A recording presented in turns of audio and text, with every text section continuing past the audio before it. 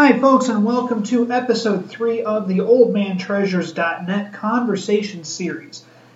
We've had a couple of episodes so far, of course, and both of those have been with comedians.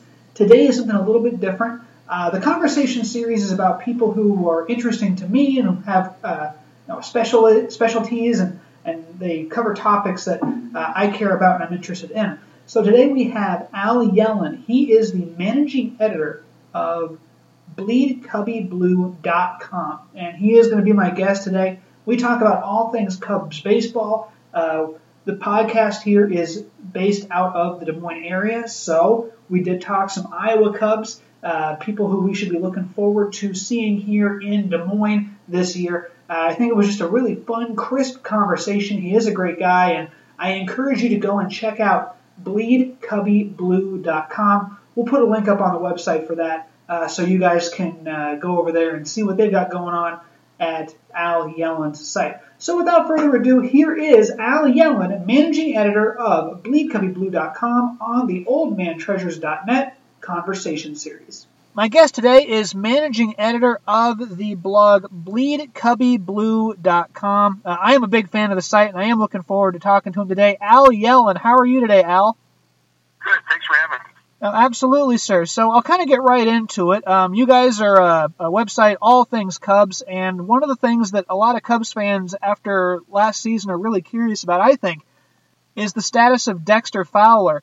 What are your thoughts on the Cubs' chances of keeping him? What's the latest you're hearing about that, and how hopeful should we be that he'll be wearing Cubby Blue next year? Well, there's a lot of rumors floating around about Fowler. I mean, obviously he had a fine year for the Cubs, and was a good clubhouse guy, popular with the fans. I mean, his 1 year is certainly one you'd like to have again. On the other hand, having put Jason Hayward in the fold and expecting him to play center field, is there really a place for Dexter Fowler? If the Cubs re-signed him, then there's been some talk that they might trade Jorge Soler, put Hayward in right and leave Fowler back in center. That is a possibility. Soler does have a big upside, but of course he sometimes has problems staying on the field, staying healthy. I'd probably put it at 50-50 right now. There haven't been a lot of teams linked to Dexter Fowler. It is getting very close to spring training, so it's possible they might bring him back maybe on another one-year deal. It's in some ways, from Fowler's point of view, he made a mistake not taking the Cubs qualifying offer and staying for another year. Had he done that, the rest of the offseason might have been different. Maybe they don't sign Jason Hayward. Maybe they already trade Soler in that case. But, what's done is done. And could he come back? Like I said, I think I'd put about 50-50 right now. So would you rather have Soler, you personally, would you rather have Soler on the ball club or Fowler? Well, I mean, it's really hard to say. Soler's got a big upside. He's got tremendous power potential. He looks like he's adapted well to Major League Baseball after really, not having a lot of minor league time after coming over out of Cuba. On the other hand, he's been injured, and this wasn't just a problem last year. This was a problem for his minor league career too.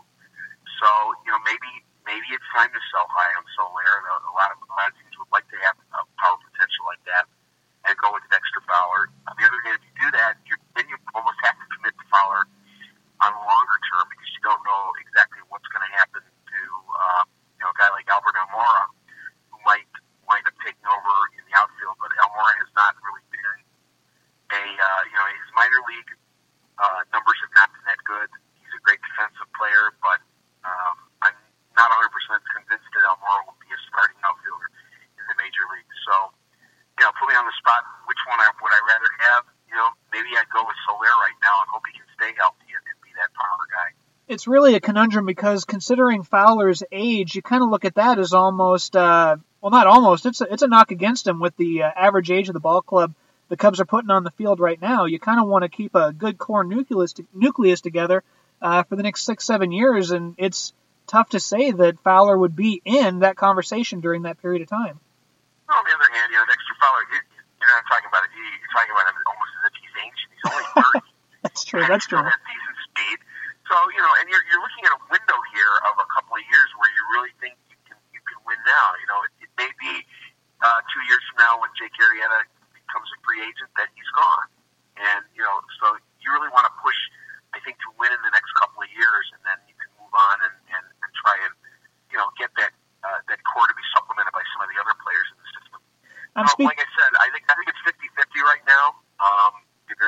easily go somewhere else. But that's still to be determined.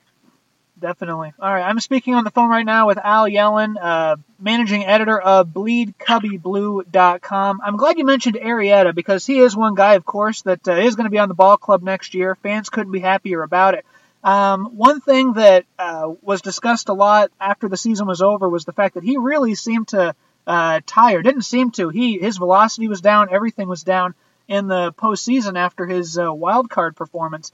So I'm hearing reports, some that say he's going to be monitored far more closely innings-wise. Some say he's conditioning to come back even stronger next year.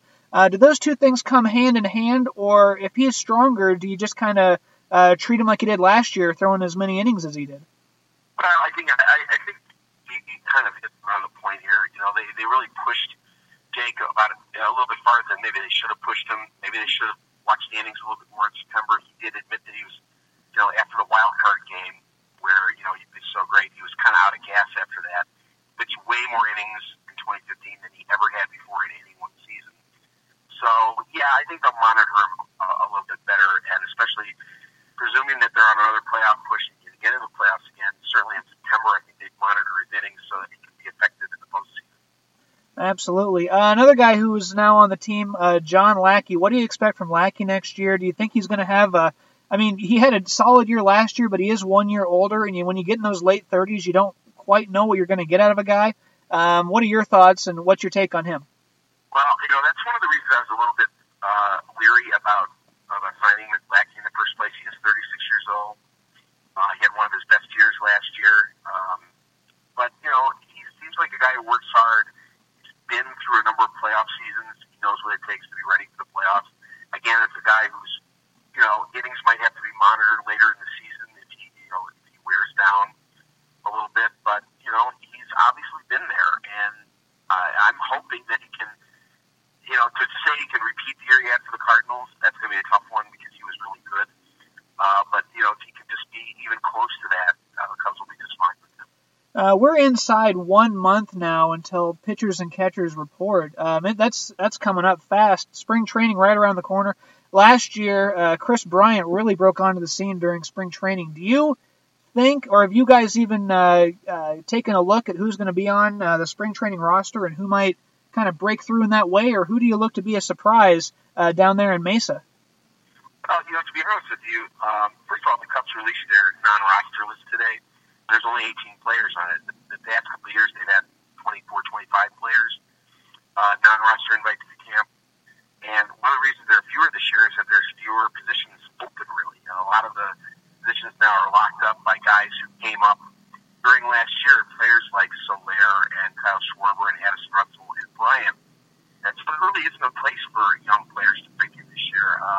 It's really unlikely that any phenom will, put together some kind of spring that will blow everybody else away. And that guy will wind up on the opening day roster. It just doesn't seem likely.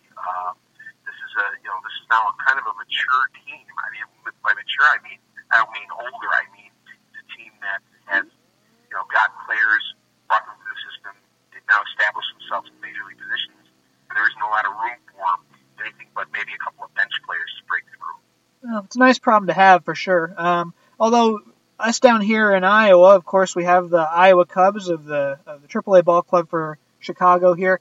Last year was an exciting time for us because we got to see Kyle Schwarber a couple of times for $8. That'll never happen again. Do you look at the AAA roster and what do you see? What do we here in Des Moines have to look forward to this year as far as upcoming major league talent? Who do you think is going to be potentially a breakout, even if they aren't with the now matured Chicago ball club, as you said? Who can we see here that we can see in the big leagues in a year or two? Well, one guy who has been kind of a lightning bolt point, a talking point for a lot of Cubs fans is Dan Vogelbach. Mm-hmm. Vogelbach was drafted, as a great hitter out of high school. He hasn't quite put together the power that everybody thought he would have. He's a big, chunky guy. He doesn't really play defense at all. I mean, not even first base. I have seen this man play first base, and he's not really very good at it. You wouldn't want him anywhere near the outfield. But the guy can hit, and I think that he needs to establish himself as a AAA hitter before he even has a chance to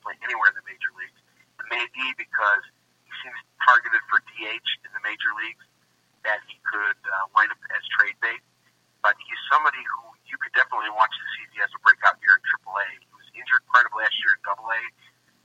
He drew a lot of walks and for a pretty good batting average. Didn't hit a lot of home runs.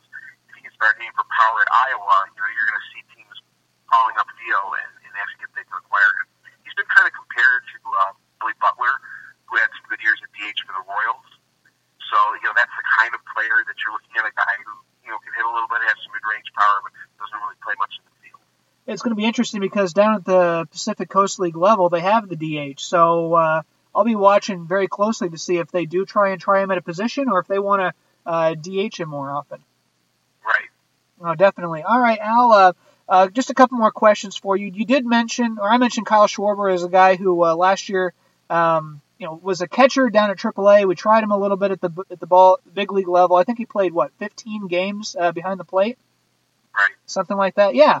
So do you think that's where his future is? Or I know that Madden's going to move him around a lot, but do you think he is a catcher of the future, or should we be expecting him more in left field? That's a big talking point right now for the Cubs. That's a good question. I mean, I know he wants to catch, and I know the Cubs would like to be able to get him to be a competent major league catcher because, obviously that bat plays anywhere. You can put, that kind of hitting in left field, right field, whatever. But if you have that kind of bat behind the plate, well, then you have something special because most catchers don't have like that. He's worked hard with the Cubs catching coach Mike Borzello to try and improve his craft. He will start some games behind the plate, I would think, just to, the fact that the Cubs have two other catchers, and then Schwarber is the third guy who can catch, even though I think he'll play most of his time in left field, is a bonus. If he looks good behind the plate, maybe they work him into a rotation in a year or so, or maybe they trade Miguel Montero and make him the full-time catcher in 2017. So, that's a really good question. The Cubs would like to have him be a catcher. He would like to be.